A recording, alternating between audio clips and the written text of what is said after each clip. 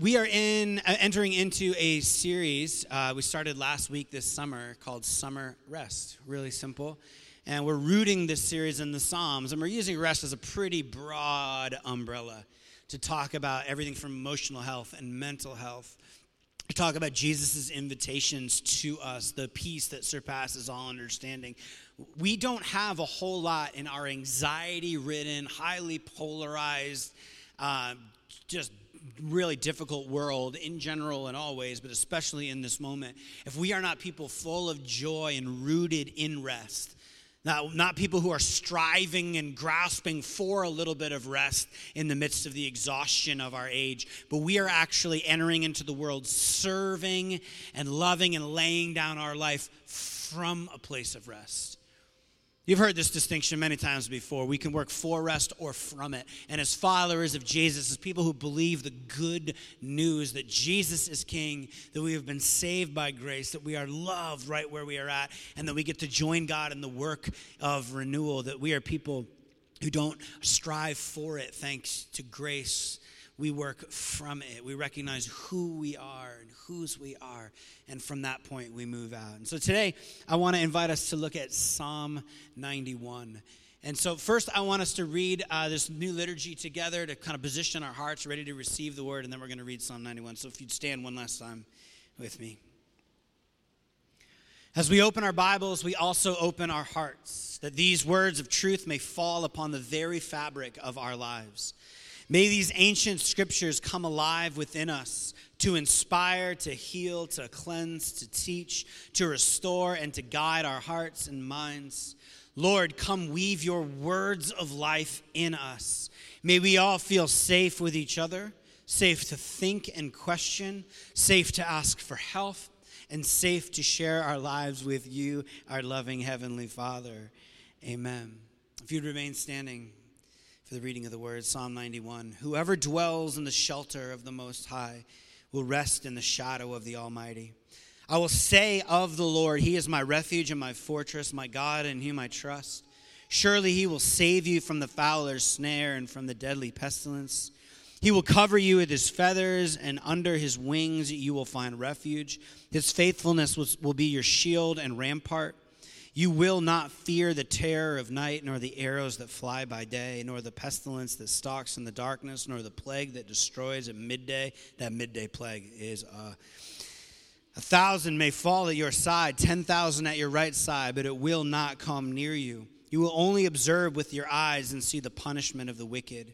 If you say, the Lord is my refuge, and you take the Most High your dwelling, no harm will overtake you, no disaster will come near your tent.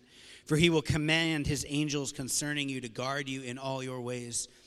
They will lift you up in their hands so that you will not strike your foot against a stone. You will tread on the lion and the cobra. You will trample the great lion and the serpent. Because He loves me, says the Lord, I will rescue Him. I will protect Him, for He acknowledges my name. He will call on me, and I will answer him. I will be with him in trouble.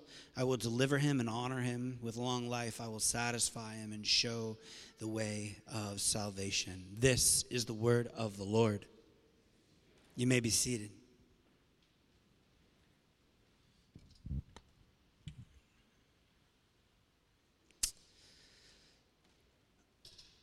This is a psalm of protection. And it is commonly, as you can imagine, invoked in times of great hardship. There's no author that's mentioned in the Hebrew text. The Jewish tradition ascribes this to Moses being written during the 40 days in the wilderness. There's a lot of signs of this, but we aren't quite sure. The promise of this psalm is pretty simple. God will be your safety. Will keep you safe. And my immediate question when I read this, and it should be probably like the light should be going off on your dashboard as you go through this, as we're just singing about the great promises of God and what God can do and does do, is how do we understand the promise of peace, of rest, of safety, of care that reside in this psalm? How do we understand this promise? And I want to invite you to consider that the key is in verse 15. which is simply, I will be with you in trouble. I will be with you in trouble. The promises so often of God, they get distorted and diluted. And I can actually tell you what a distorted reading of this psalm and of these promises here look like.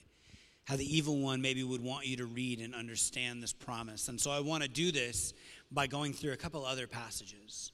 All right, when we look at Scripture and we see a set of promises, or we see an expectation that we should have of God or something that God has done, we begin to look at the whole breadth of the story.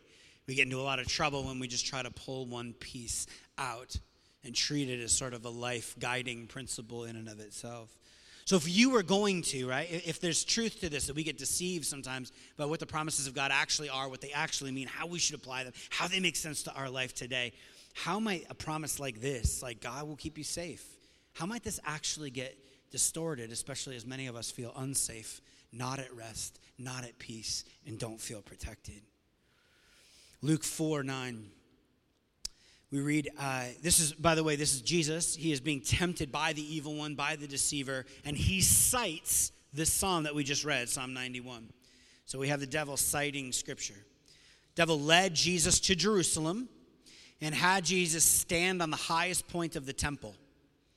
And then he says, if you are the Son of God, if you really are who you say you are, throw yourself down from here, for it is written, he will command his angels concerning you to guard you carefully. They will lift you up in their hands so that you will not strike your foot against a stone. So this is quoting Psalm 91. What are the messages being conveyed to Jesus here? What is the deception, or what is the temptation coming at him? Right, first it's like, you don't have to go to the cross. Don't suffer. Show these people how untouchable you are. Right? This is like your YouTube moment. Like, you can go viral with this one. Climb up on a Temple Mount, throw yourself off, watch the angels come. If the Father really loved you, he will deliver you from all the pain and the anguish that was coming your way, because Jesus knows where the story ends. This is a brilliant strategy. The deceiver, if the devil can get you to believe that if I believe in God, nothing bad will happen to me. If you believe that, then when bad things come, you will pull back from God, because you're going to say, look, that promise didn't work. Look, that promise didn't actually, no, he's not. It's cute that you guys believe these things, but it doesn't actually work. Well, if the devil can get you to believe that, then that's probably where that ends. The deception is to think that God's promises have failed if he lets us suffer. Maybe you've actually believed that or believing that today. But there's more to this promise. Turn with me to Genesis chapter 50, verse 20. Here we meet Joseph. Joseph was accused, enslaved, falsely convicted, and he comes to the end of his life. And in this epic and dramatic scene, like total twist. I don't know why no one has made like a blockbuster movie about Joseph. He's facing his brothers who did all this to him. His brothers who threw him in a pit, who made sure his life was going to go horrible. He's facing them. And he says, look, you meant all of this, all these things that you did to me that have led to a very, very difficult life. You meant it for evil. All the heartache and all the pain, you meant it for evil, but God meant it for good. But God meant it for good. What's Joseph saying? God brought something beautiful out of all the pain, out of all these circumstances. And he's saying more than that. If I hadn't gone through all of this, I wouldn't have become prime minister, saved a nation from famine, even rescued my dysfunctional family. Joseph was this spoiled kid headed in the wrong direction. You guys meant all this for evil, but God took this and turned a spoiled kid and made him king and made him a healer. You meant it for evil, but God meant it for good. One way you could understand this maybe would be this.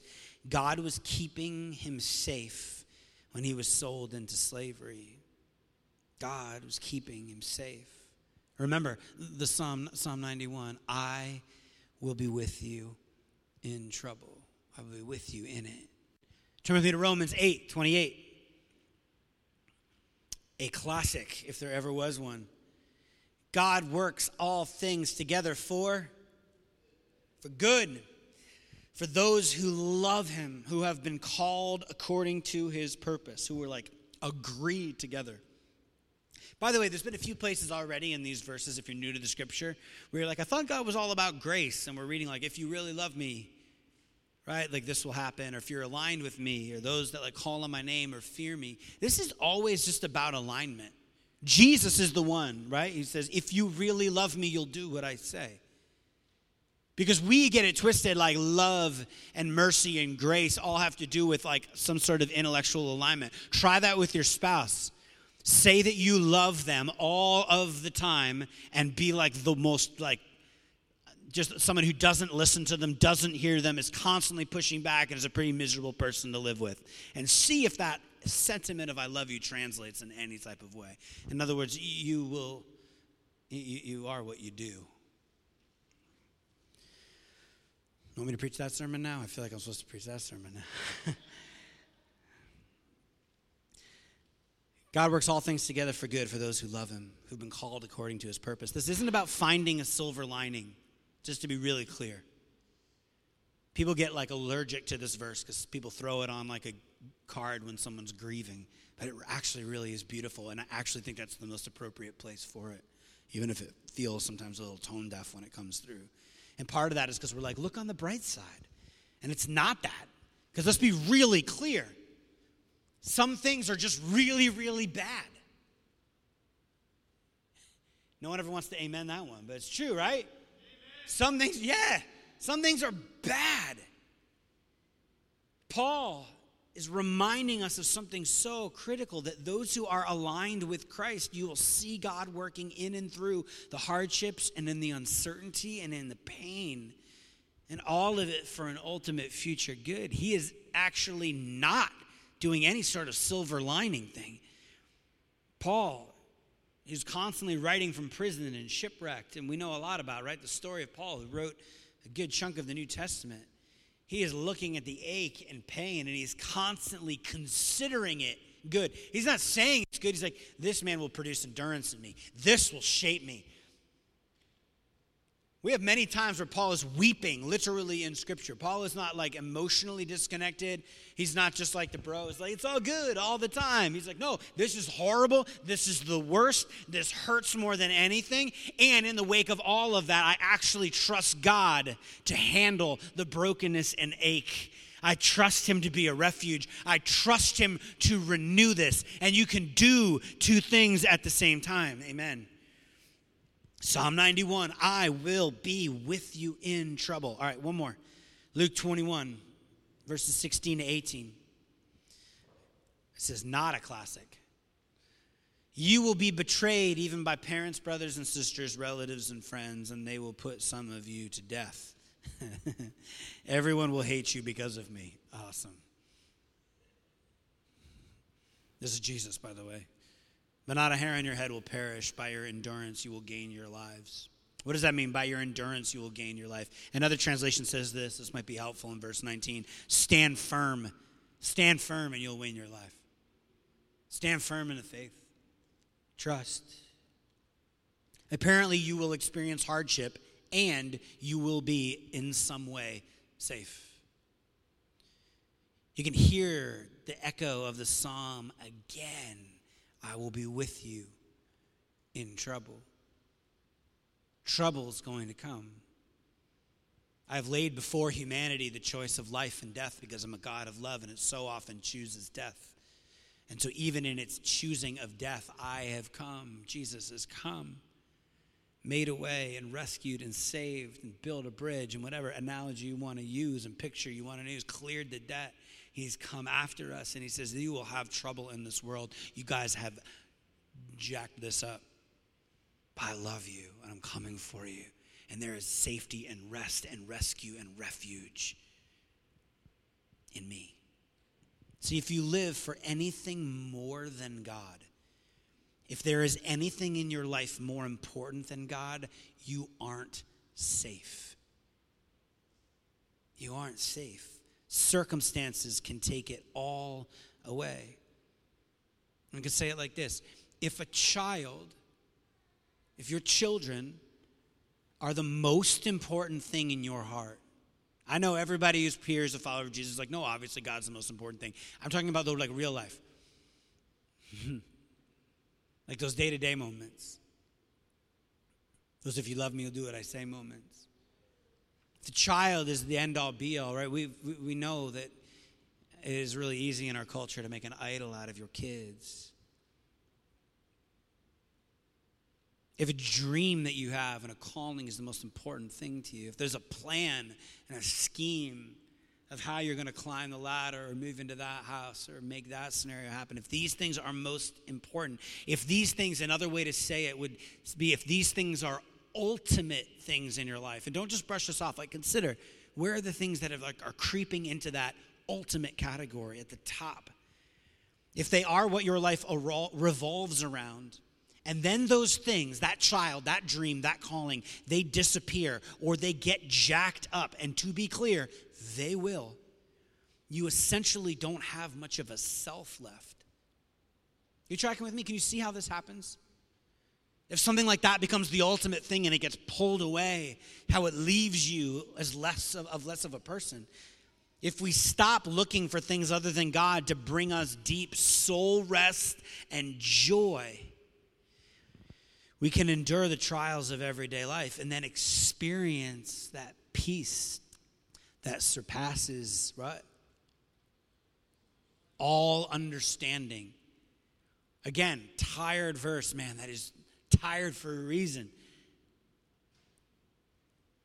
Because it says so much about the kind of life that we can live. A peace, to be clear, that does not make sense. That it goes beyond.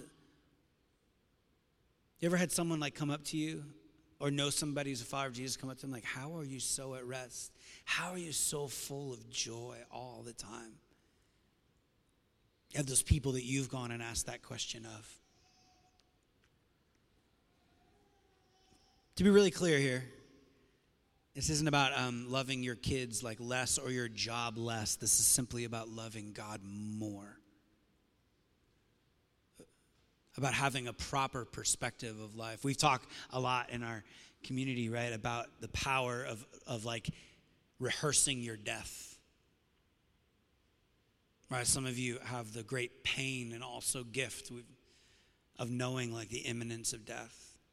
It does something. It snaps you into perspective. It aligns you in such a way with what's most important. When you come to the end of your life, you're filled with great joy and rest, or you're filled with utter regret. And so we have to do this time traveling thing where we remember the end so that we might live our life with what David Brooks called eulogy values. The kinds of things we want said at our funeral, the kind of things we want rehearsing on our deathbed, not regret, but a life well lived, aligned with God. And so whether your life feels like the simplest of things in our culture, a simple job and a quiet life, raising family, or it has some sort of larger, more public scope, both are equal in the kingdom of God and both matter, and every good and beautiful deed goes on in God's good kingdom when our hearts are aligned and submitted to Jesus as King of all kings. It changes everything. Days are well lived, and weeks are well lived, and months are well lived when everything gets submitted to God. If we don't do this, the career will take over your soul. Your own family will possess your soul, and that will eat you alive. Those things are not meant to bear the weight of contentment in your soul. This is what I tell every single couple that Cora and I get to marry. If you are getting everything that you need or think you're going to get everything you need out of looking at one another, man, not going to happen.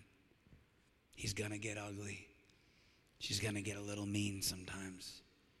And honestly, even, I don't know why I chose those two things. Even if man, even if everything's like pretty much smooth sailing, I know some people have had some pretty smooth sailing in their marriage, like for most of their like life together. They're lying to themselves. No, just kidding. Like they've had some real smooth sailing. But man, you can live such a dulled life if it's like, if we're not good, then I'm not good. And that can't be the way we live our life. Those things aren't meant to carry the weight of your soul. But if God's our ultimate hope, that means we are in a very real way safe. So back to Psalm 91. It's not, I will protect you from all trouble, but you will be safe through all trouble. So I close with this.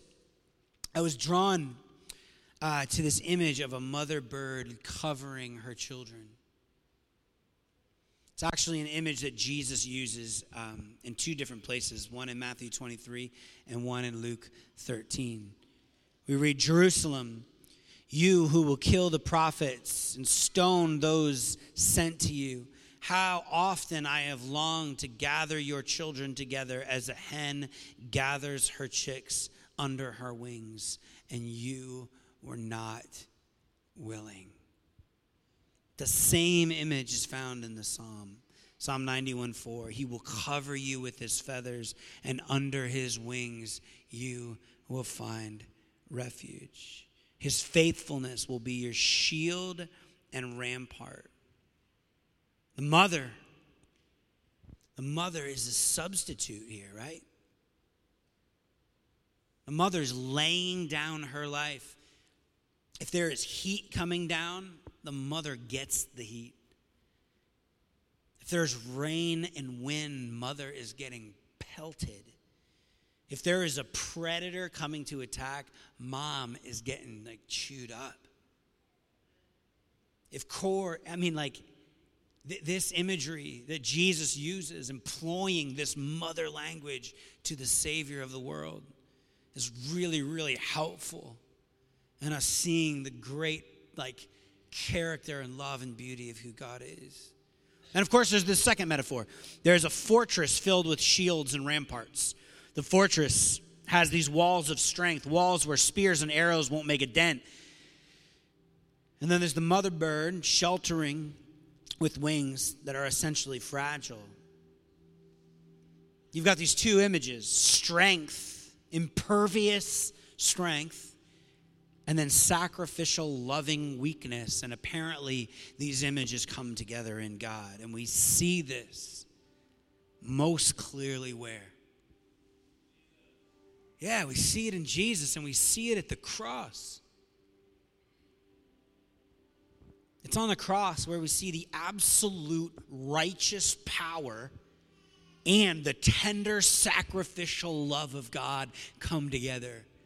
We're getting the power of the castle wall, and we're getting Mother Bird covering us.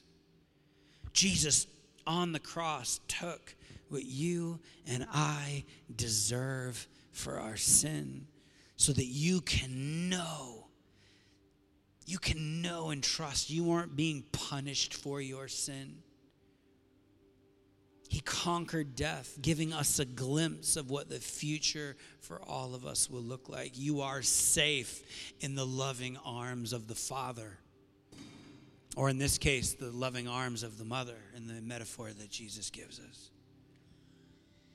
And so my hope simply today, this is the end of the sermon. My hope is that this induces some rest. A peace that comes from the assurance of being covered in the sacrificial love of Christ.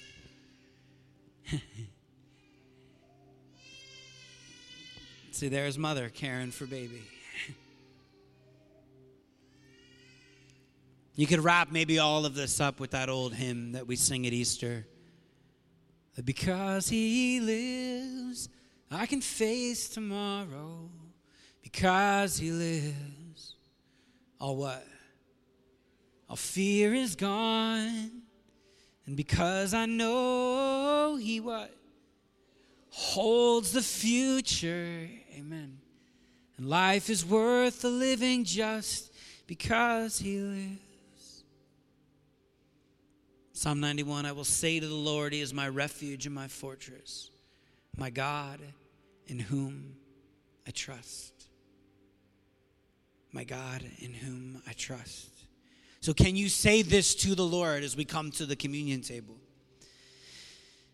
Can we say this to the Lord that you can trust him? This is a call to faith. This is a call to trust.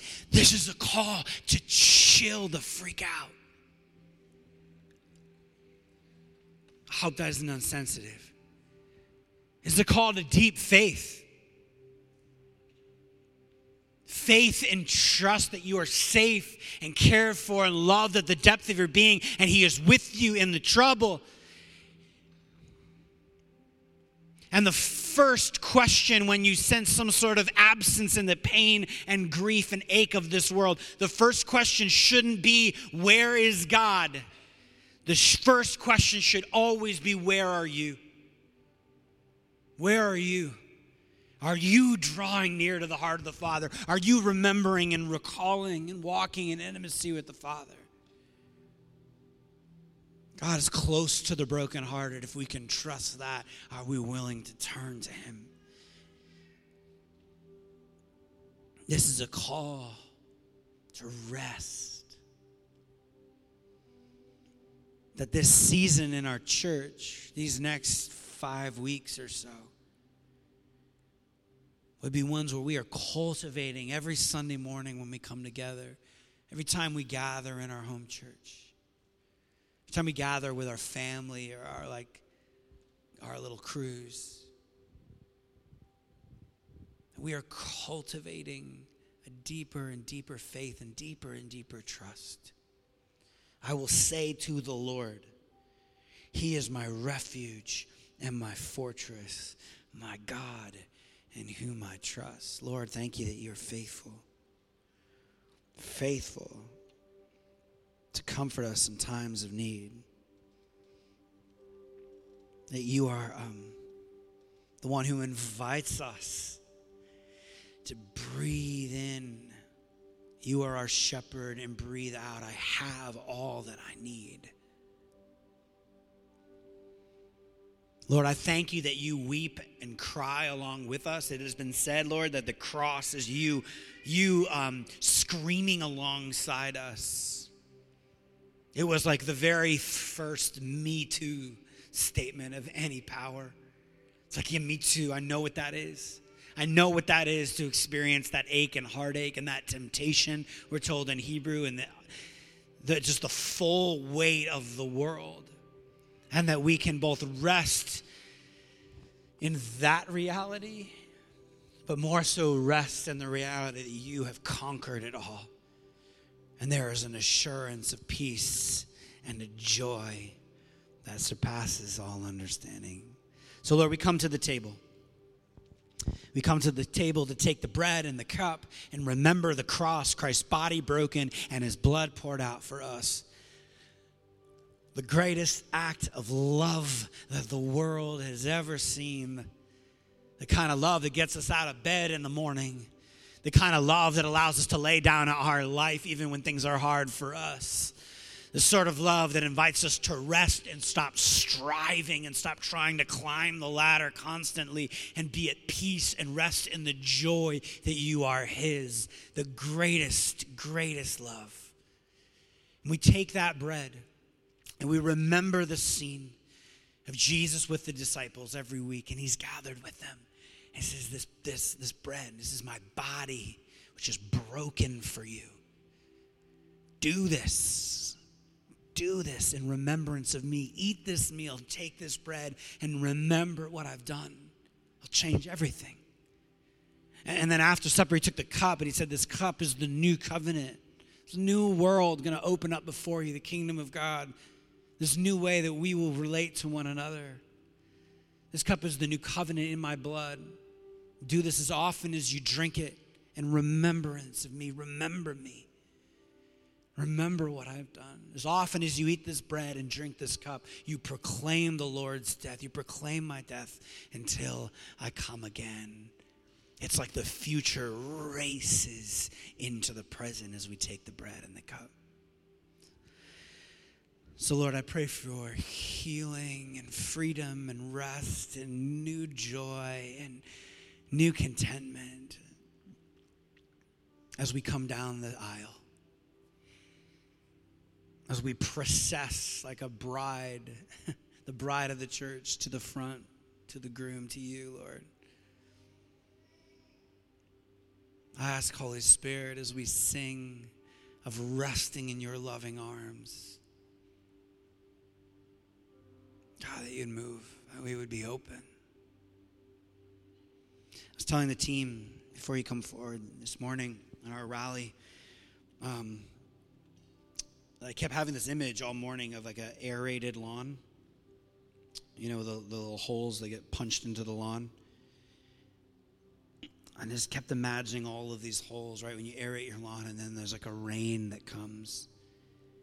And it's like you break, or maybe the image from like Hosea of like breaking up the soil so that it can receive the nutrients. And I just had this image that like this moment right here might be that for some of us.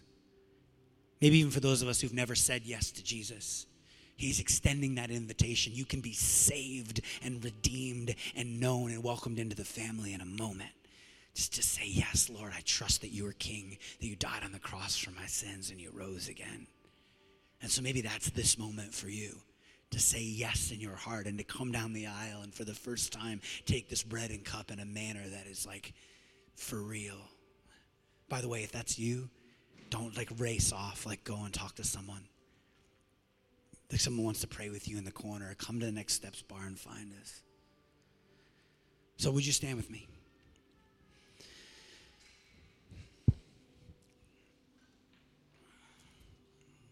We, Lord, in this moment of processing down the aisle, will say to you, you are our refuge and our fortress. In you, Lord, we trust. Increase our faith, our hope, our rest. Church, come. You can come up right the center aisle, take the bread, dip it in the cup. You will hear Christ's body broken for you and his blood poured out for you. And you can just respond with amen or thanks be to God. If you'd like to receive prayer, there are people over in the corner who would love to pray for you. Or if you'd like to stay at the altar, come forward, take communion, and then sit back on this pew. And as the line clears out, you can just linger here. And people would love to come and bless and pray for you. So come.